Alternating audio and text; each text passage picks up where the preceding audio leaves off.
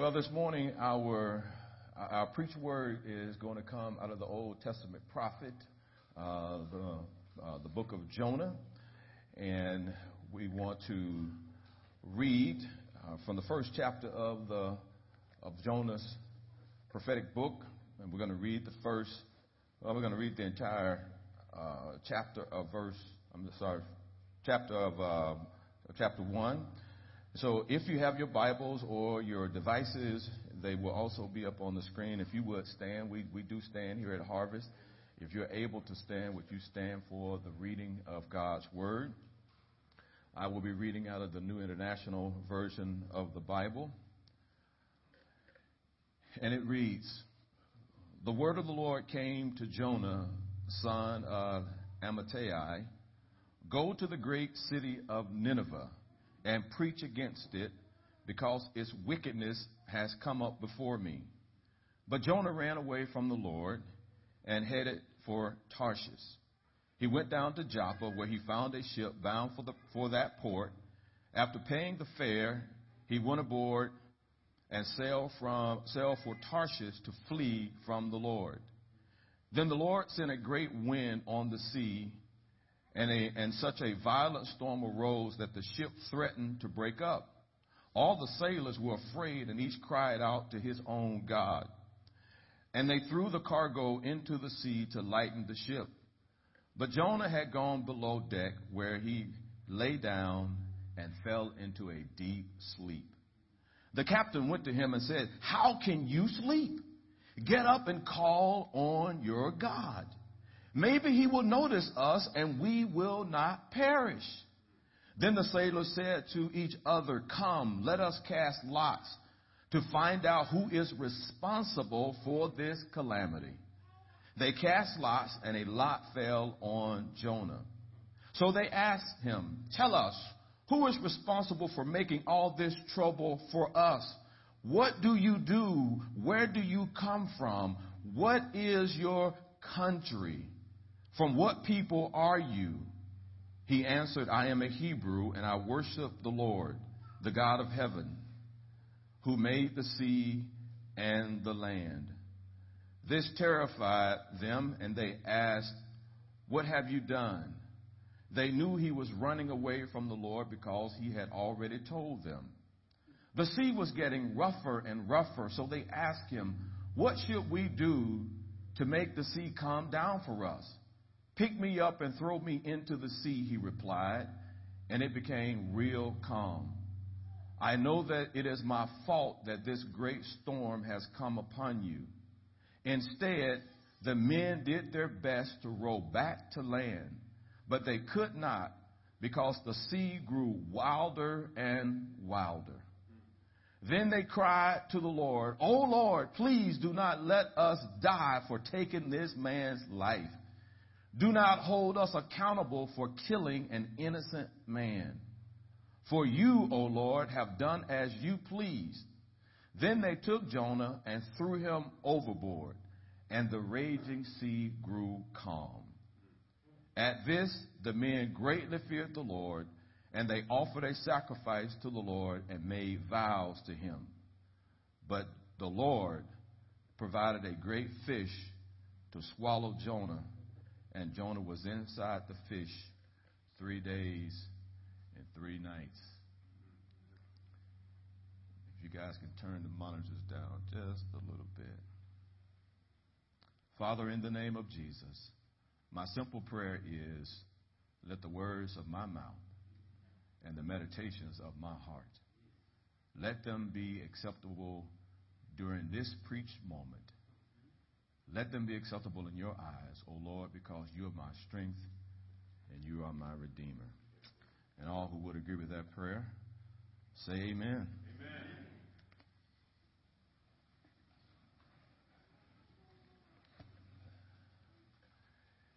In 2008, the original Taken movie was released.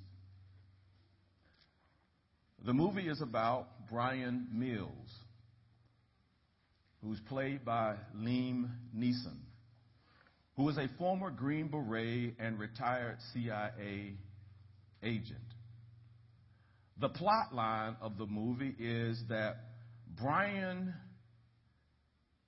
is all about rescuing his daughter, Kim, who has been abducted by sex traffickers in Paris.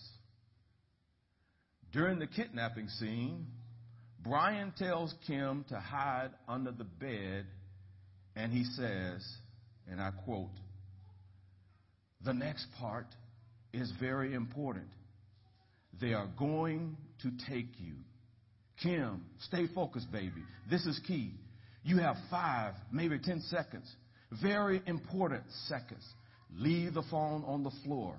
Concentrate. Shout out everything you see about them. Hair color, eye color, tall, short, scars, everything you see. You understand? They're there. I can hear them. Concentrate. Move the phone closer to the floor so I can hear." As Brian listens intently, Kim says, "I think they're gone." But to her horror, Kim is dragged from under the bed while kicking and screaming out a description of her abductors. One of them picks up Kim's phone, and Brian hears him breathing. And Brian says, "I don't know who you are. I don't know what you want. If you are looking for ransom, I can tell you I don't have money. But what I do have are a very particular set of skills. Skills I have acquired over a long career.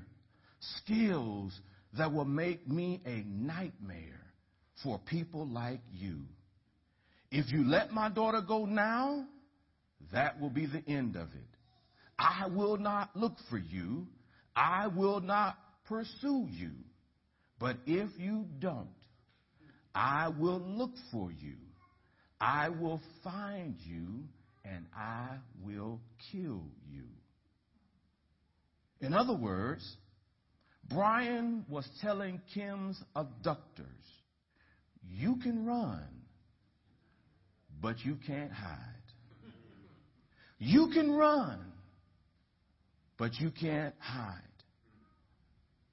The prophet Jonah found this out the hard way.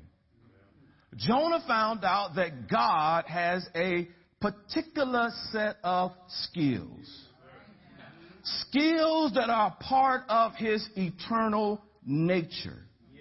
Skills that make God a nightmare for people who refuse to listen to him. Jonah found out that God will look for you, that God will find you, and that God will discipline you. In other words, Jonah found out again, you can run, but you can't hide. Last week, Minister Daniel preached from Matthew chapter 16, verses 13 through 20, and he made me proud. I didn't even have to call him last week. He made me proud. So seminary is working. Somebody say seminary is working.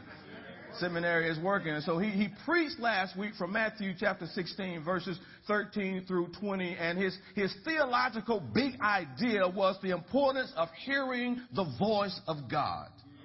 And so today I'd like to piggyback, if I can. I want to piggyback on Daniel's message from last week, and I want to continue on this theme about hearing the voice of God. And if you haven't noticed so far, the title of my message today is simply this: you can run, but you can't hide. And we don't do this often at Harvest, but we're going to do it today. I want you to look at your neighbor, and I want you to tell him. I want you to look at him and say, "Neighbor, you can run, but you can't hide."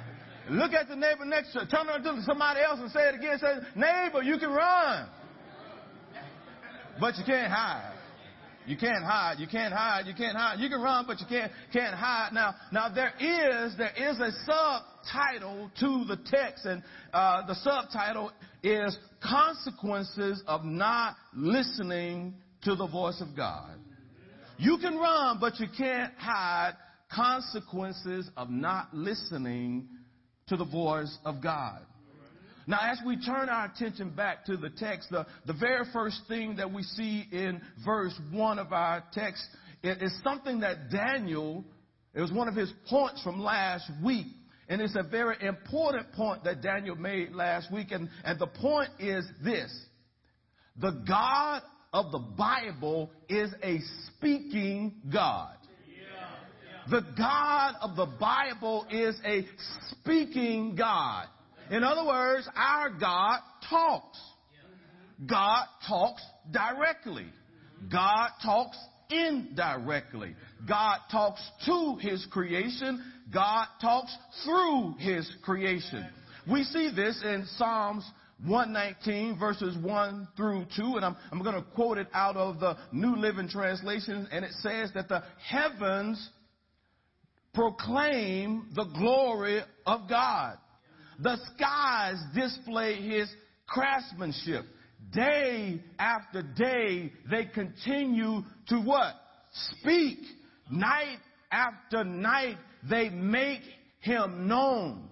That's talking about the creation that we see outside. No, you may not get to know God intimately in the person of Jesus Christ by looking at creation, but no person has an excuse to declare that there is no God, because God has made himself known in the created order. Day after day, the creation is speaking to the reality that there is a God. There is a God. You have no excuse to declare that there isn't a God. Now, in our passage, God talks to one of his Old Testament prophets. Now, quick little definition about Old Testament prophets. Now, simply speaking, an Old Testament prophet represented God before people. The prophet was God's mouthpiece. The prophet was the one who heard from God and who went and declared God's word to people. Now, a priest was different than a prophet. The prophet represented the people before God. The prophet represented God before the people. Now the prophet in the Old Testament had two basic broad functions, Tish. As it related to the nation of Israel, the prophet was a covenant enforcer.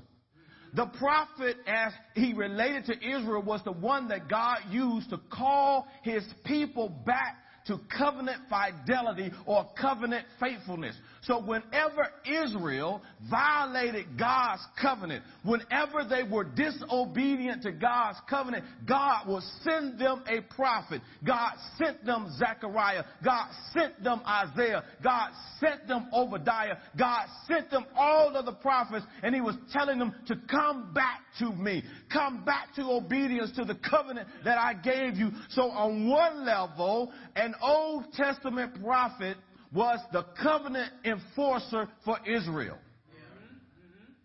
But the prophet also was used by God to warn the nations of impending judgment. And that's exactly what we see in this particular text. God gave Jonah an assignment. And the assignment is in verses 1 and 2. Let's read it again. The word of the Lord came to Jonah, son of Amittai. Go to the great city of Nineveh and preach against it, because its wickedness has come up before me. The assignment looks pretty simple. Jonah, I want you to go, and I want you to preach. God gave Jonah specific instructions about what he wanted him to do, the specific place he wanted him to go, and a specific thing that he wanted him to do. But Pastor Mike, there's a problem in the text. You want to know what the problem in the text is? The problem in the text, Pastor Mike, is that Jonah doesn't like his assignment. Jonah doesn't like his assignment. He doesn't like what God has spoken to him. And you may wonder, well, how do you know? How do you know? How do you know? How do you know Jonah doesn't like his assignment? Well, the Bible tells us in verse 3, but Jonah ran. Said Jonah ran. God told Jonah to go to Nineveh and to preach against Nineveh, but Jonah ran away from the Lord and headed for Tarshish, which was in the opposite direction. Nineveh was about 500 miles away from where Jonah was, but Jonah decided to go in the opposite direction, Tish, which was 2,500 miles in the opposite direction. We'll come back to that a little bit later. But Jonah ran from the Lord and headed for Tarshish. He went down to Joppa, found a ship, got on board, and after he paid the fare, he went aboard the ship sailing for Tarshish in an attempt to flee from the Lord. But Daniel, don't be too quick to judge Jonah. Because like Jonah, we don't always like the assignments God gives to us. Think about this. Before we surrendered our lives to Jesus, none of us liked God's assignment of embracing his plan of salvation.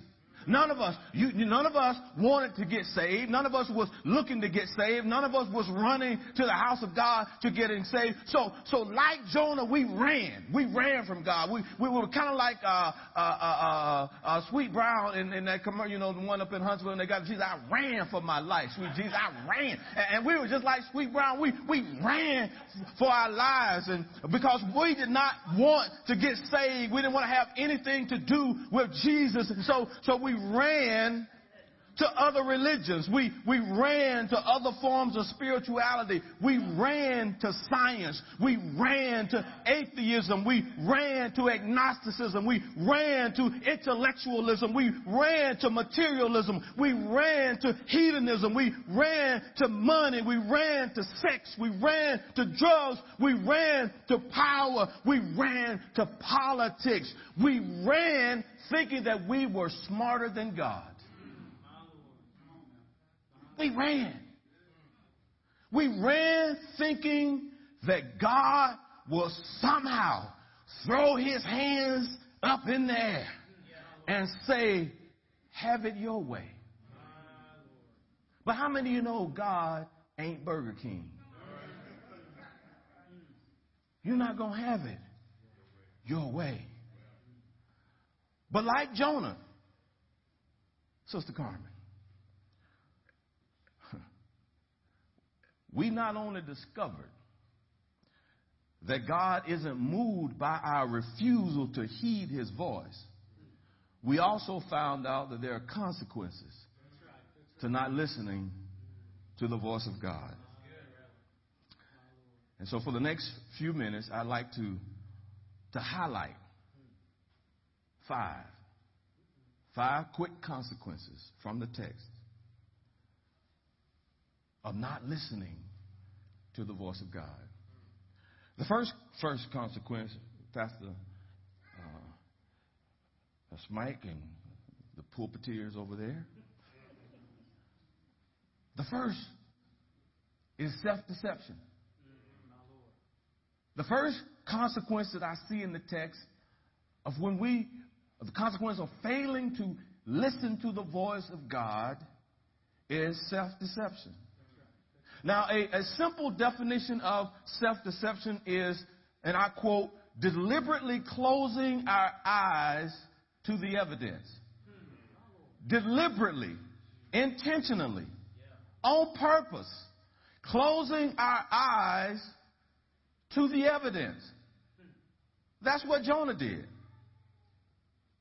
He closed his eyes to some theological truths that he knew all too well.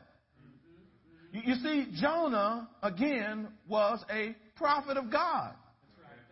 Which means that Jonah was a believer. Which means that Jonah was in the family of God.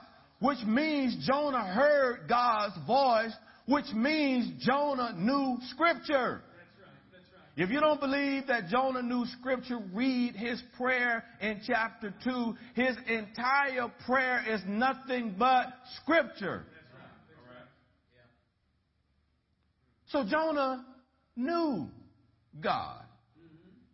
He was intimately acquainted with God's ways. And yet, Jonah deceived himself into thinking that somehow he could get away from the presence of God. Jonah knew that the psalmist said, "Where can I go? Where can I go to flee from your presence? If I make my bed in hell, you're there. If I ascend up to heaven, you're there. Wherever I go, you are there." And you all need to know that today, that no matter where you go, God is there. It doesn't matter where you run, where you try to hide, God is there. I used to tell my students, Pastor Brandon, when I was at Restoration Academy, I used to tell them, I don't care how many shades you pull down. I don't care how many lights you turn out. I don't care how many cuts you try to go and hide in. God is there. You can try to run from your parents, young people. I'm ready to get out your house. I don't want to. I don't like your ways, and I don't like to do things your way. So I'm going to go and do my own things. Where God's going to be right wherever you're going. You're right there. I used to tell my daughter all the time. I said, you know what? I can't follow you everywhere you go. I'm not going to even try. I don't have Life 360 on my phone. I don't have tracking stuff on my phone. Mama does, but Dad don't. And so I tell them, I said, I'm going to pray. I said, because God sees you wherever you go. And I'm going to ask God to expose you. And I said, now one thing that Alex knew when she was growing up, she knew that Mama and Daddy heard the voice of God. I was like, I'm not going to stay up all night worrying about you. I'm going to sleep.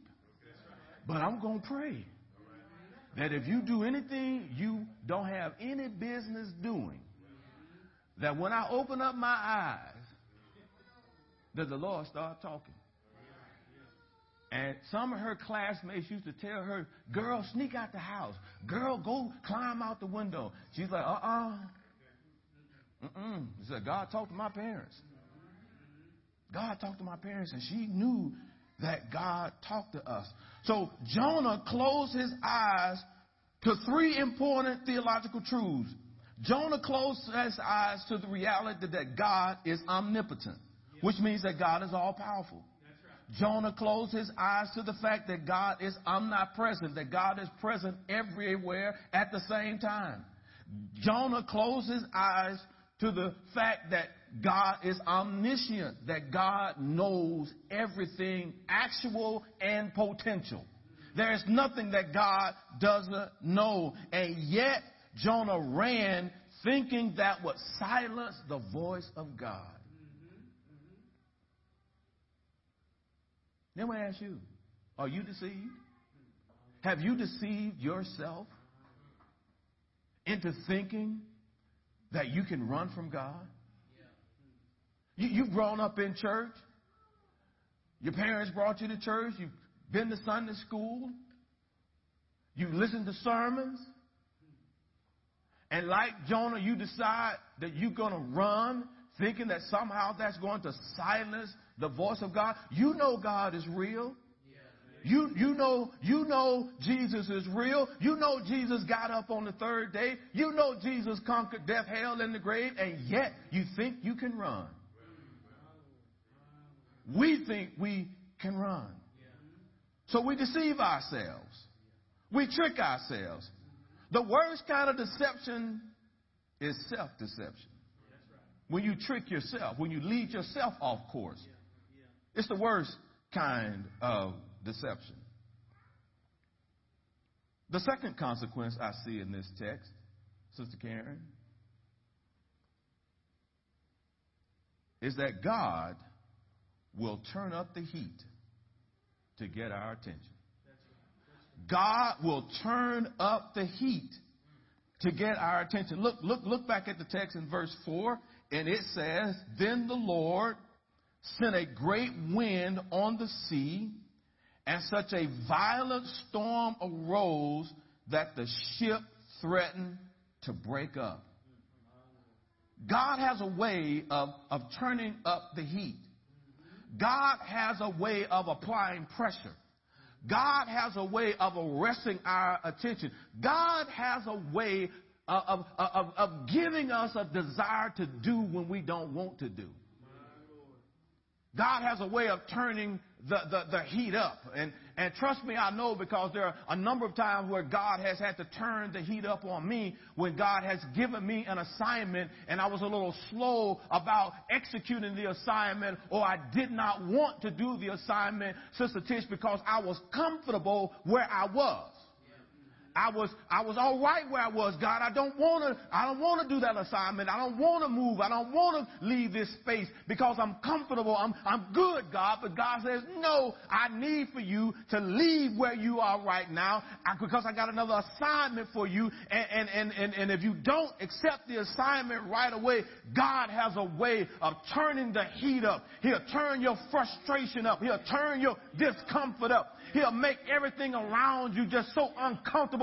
You don't want to go to work. Your boss, everybody start turning against you. They start God agonize you, getting on your last nerve, and you don't know why. Because God says it's time for you to go. I got somewhere else for you to go. I got something else for you to do. And because you dragging your feet, I've got to turn up the heat.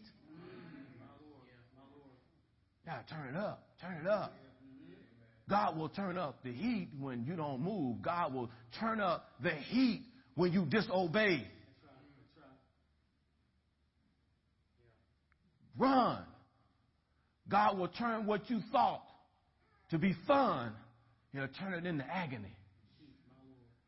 You think about the prodigal son. He thought he was going to run away from home, and he didn't like the assignment he had being a son. And so, Dad, give me the portion that belongs to me. And so he went out there, and he thought he was going to have a good time. God turned the heat up, brought a famine, went broke, had no food, no place to sleep, ended up in a pigsty, eating food that was for pigs. And it was when he was in the pigsty that he came to his senses. And he said, you know what? My father, man, I think I'd rather be a servant at my father's house than to be eating these pigs. And the Bible says he came to his senses and went back home. God turned up the heat. God turned the heat up on Jonah. God sent a storm. And sometimes God will send a storm. Now, we don't like to hear this because we think the devil. No, you better say, oh, it's God. Because the devil is not doing all of this. If you are a child of God, and if God has spoken to you and you are disobedient, you can rest assured that it is God. God has turned up the heat. And God's not going to be concerned about your comfort. So God will turn up the heat in order to get our attention when we refuse to hear his voice. The third consequence I see in the text, and this may seem a little odd, but I want you to listen carefully. But the third consequence I see in the text, Sister Carlissa, is something called collateral damage. Collateral damage. Now, according to Webster's dictionary, collateral damage is injury inflicted on something other than the intended target. I'm going to read it again. Collateral damage is injury inflicted on something other than the intended target. Now, folks who are in the military, immediately they understand that concept about collateral damage. That people, they weren't the intended target of the bombing or the shooting, but other people's lives got impacted by that. But in our text, when we refuse to obey the voice of God, trust me, there will and can be collateral damage. In other words, other people's lives will be infected by our disobedience. They weren't the intended target, but trust me, they will be impacted by it. Now, look back at verse 5. Let's look back at the text. Look at verse 5. Let's look back at verse 5 of the text. Now, Jonah went down below deck. And I want you to know how nonchalant and unconcerned Jonah was. He went down slick and he fell into a deep sleep. Not just a sleep. The brother was snoring hard. I mean, have you had one of them hard sleep? He was in a deep sleep. The captain went down and said, "Hey, bro, how can you sleep? How can you sleep? Get up and call on your God. Maybe he will notice us and we will not perish." Then the sailors said to each other, "Come, let us cast lots to find out who is responsible for this calamity." They cast lots and the lot fell on Jonah. So they asked him, Tell us who is responsible for making all this trouble for us?" Who's responsible for making all this trouble for us? What do you do? Where do you come from? What is your country? From what people are you?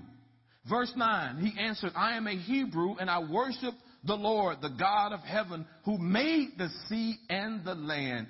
Jonah is testifying to God's sovereignty, to God's power, to God's authority. Here's a man who knows who God is. And then look at verse 10. This terrified them, and they asked, "What have you done?" And the author of this puts a parenthesis. This is like a commentary. She said they knew he was running from the Lord because he had already told them. But what they didn't understand is they didn't understand the implication of Jonah's running. They did not understand what they were about to get themselves involved in. They didn't realize this, but the Bible says that the sea was getting rougher and rougher, so they asked, "What should we do to make the sea calm down?" They were trying to do everything in their powers to stop that sea from raging. These men were professional sailors. They understood seafaring. They understood what it meant to be out on the open water. They knew what they were doing, and they knew that if they didn't do something fast, their lives were going to be lost at sea. What should we do to make the sea calm down? And watch this, for us. Pick me up and throw me into the sea, and it will calm down. Now, I usually don't like to get all spiritual and metaphorical, but some of you got some Jonahs that you need to throw overboard.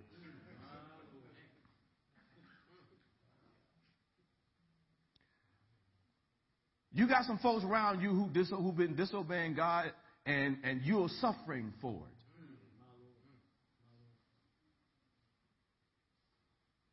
But make no mistake about this, though. Your failure to obey the voice of God has huge ramifications. It impacts your loved ones. It impacts those who are connected to you. Your disobedience has far-reaching implications. Jonah's disobedience almost cost these men their lives. Jonah's disobedience indirectly impacted somebody who were not the ones who were disobeying God. Jonah was. But yet they got caught up in that disobedience. The poet Don John says, "No man is an island. No one lives unto himself. No one dies unto himself. What affects one affects another. Your disobedience affects those who are close to you. You need to understand the ramifications of not obeying the voice of God, because the ramifications are huge.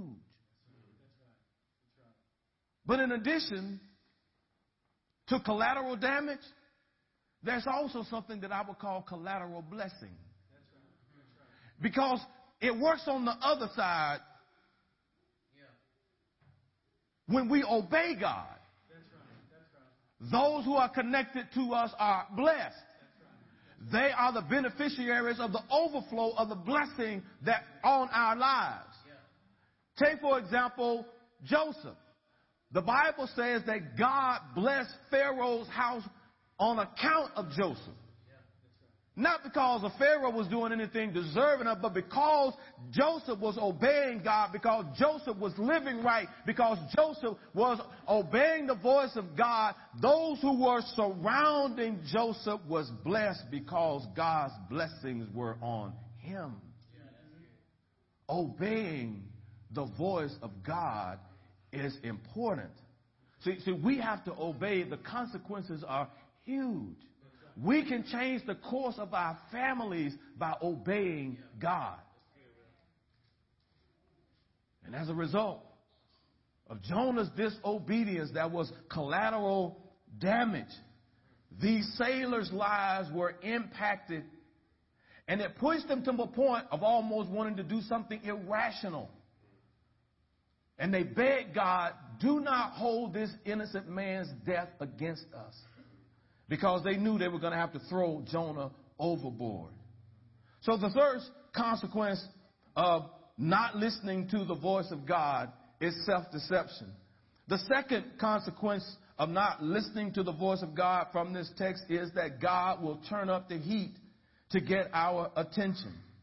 The third consequence that I see from this text is collateral damage. Others will be impacted by our disobedience. Now, this fourth one may not seem on the surface to be a consequence, but trust me, it is. The fourth consequence of our failure to obey the voice of God is that our disobedience, and this is where the good news is that our disobedience does not cancel the grace of God. I don't think you heard me. Pastor Mike, I don't think they heard me. Daniel, I don't think they heard me. Brandon, I don't think they heard me. Your disobedience, my disobedience does not cancel the grace of God. You better hear me. And how do we know that our disobedience doesn't cancel the grace of God? Well, I need you to jump over to chapter 3. I need you to jump over to chapter 3 and let's listen to the words in verses 1 and 2. Verse 1 of chapter 3 says, "Then the word of the Lord came to Jonah," or what? Talk to me, Harvest and Victory. The word of God came to Jonah a what? A second time. Don't we serve a second time God? How many of you glad that we serve a second time God? And I think we got some third time gods and some fourth time gods and some 5-time gods. We're glad that our God is a gracious and merciful God. The word of the Lord came to Jonah a second time. Our disobedience does not cancel God's grace. God is a merciful God. And I want to dispel this idea, that this theological idea that grace is for the New Testament. No. You need to understand grace is all through the Bible. Grace is in the Old Testament. Grace didn't just show up in the New Testament. Grace is all through the Old Testament. Grace is in all 66 books. Yeah. That's right. Jesus is the personification of grace. But make no mistake, grace is throughout the entire Bible. Jonah experienced the grace of God. Jonah experienced the mercy of God. Jonah experienced the goodness of God. And I don't know about you. I'm so glad that grace is, I don't even know what else to say. It's just grace. It's good grace. That God, in my disobedience, when I refused to obey the first time, the word of God came a second time, and sometimes it came a third time. God is gracious to us. Amen? The Bible says God, the word of the Lord came to Jonah a second time. And get this. I want you to get this. God didn't change his mind about the instructions. God didn't change his mind. God says, Jonah, the word is coming back a second time. I ain't changed my mind. I still want you to go to that great city of Nineveh and preach. I ain't changed my mind. The instruction's still the same. But you know what? God could have just done away with Jonah the first time. And I dare say I'm sitting amongst a congregation of people who are so glad God didn't give up on you. That God didn't give up on you when you ran. When you basically thumbed your finger up at God. You didn't want to have anything to do with God. You told God, talk to the hand. I don't know if I believe in you. I don't know if I like the assignment. I don't want to have anything to do with Jesus. You ran from your parents. You ran from church. You ran from everything. And then God still came to you. God was still merciful to you. God still answered your prayers. Because we serve a God who is merciful. The word of the Lord came to Jonah a second time, which is a manifestation of God's grace. And then the fifth and final thing that I see in the text, Deacon Fred, and I'm going to take my seat and let y'all go home. The last thing I see in the text that is a consequence that may not seem on the surface like a consequence. And that is this. When it's all said and done, when everything is over but the shout, God's purpose will prevail. God's purpose will prevail. Look at verse 3 of chapter 3. Look at verse 3 of chapter 3. What does it say? It says, Jonah obeyed the word of the Lord and went to Nineveh. God's purpose will prevail in the end. You and I can eliminate a whole lot of heartache and pain if we just obey the first time.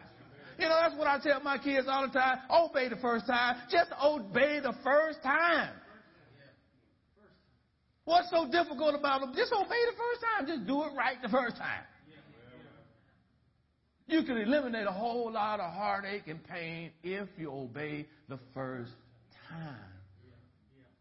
The Bible says in Proverbs 19 and 21, many are the plans in a man's heart, but the Lord's purpose will prevail.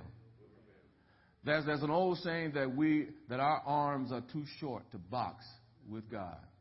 And that is so very true. In the end, God's will, God's purposes, God's plan will prevail.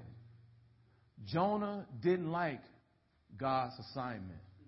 Jonah did not want to do what God called him to do. Jonah took himself through a process that resulted in a lot of agony and a lot of pain that he could have averted. But in the end, God had to discipline his prophet in order to get him to do what he wanted him to do. But throughout that entire process in the life of Jonah, you see the goodness of God on display. You see the mercy of God on display. You see the faithfulness of God on display. You see the grace of God on display in all of the chapters that we call the book of Jonah. We see our God at center stage and how he interacts with his children. I'm going to close with this.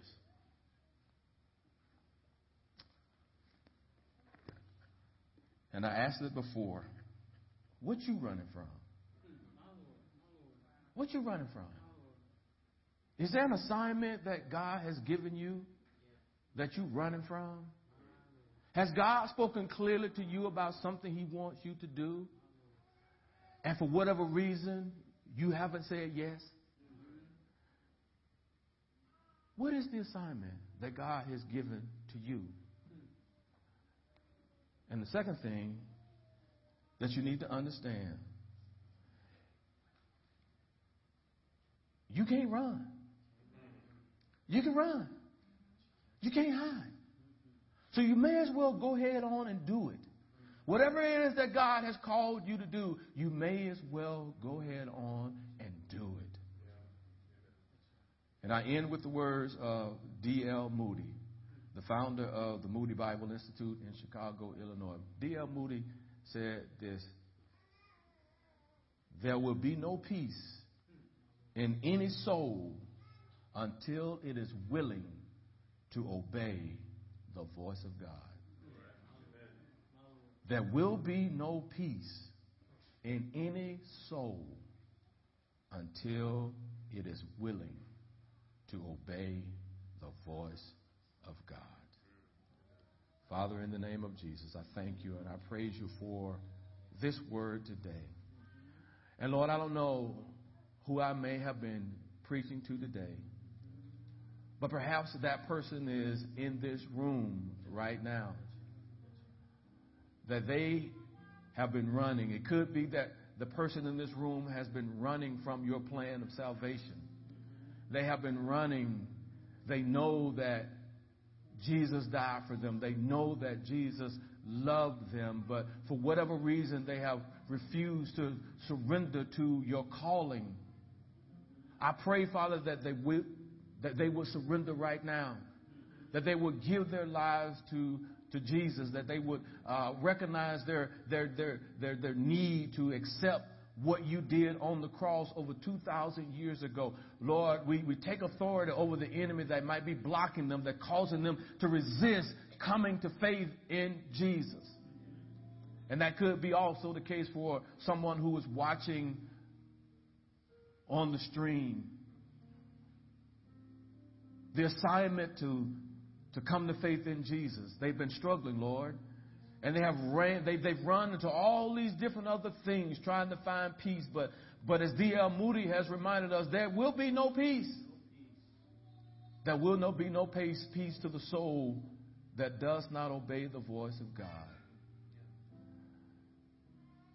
And Father, it could be that there may be another assignment that someone in here has been given, but they have refused. It could be that you've called them to a new assignment in the church body, that you've called them to step out of their comfort zone, to do something else in ministry. It could be that you've called someone to be a deacon. You could call someone to be an elder. You could call someone to what we call the preaching ministry, the proclamation of the gospel. You may have called someone to say, I want you to serve in the church. I want you to be a deacon. I want you to be an usher. I want you to do whatever it is, Lord. Give them the power to do it. And to stop running, to stop hiding, to get off their bench and to get into the game. And so, Father, we thank you. And, Father, we give you praise this day. We ask all of this in Jesus' name. And all God's people said, amen. Amen. If you stand right where you are as we prepare to be dismissed.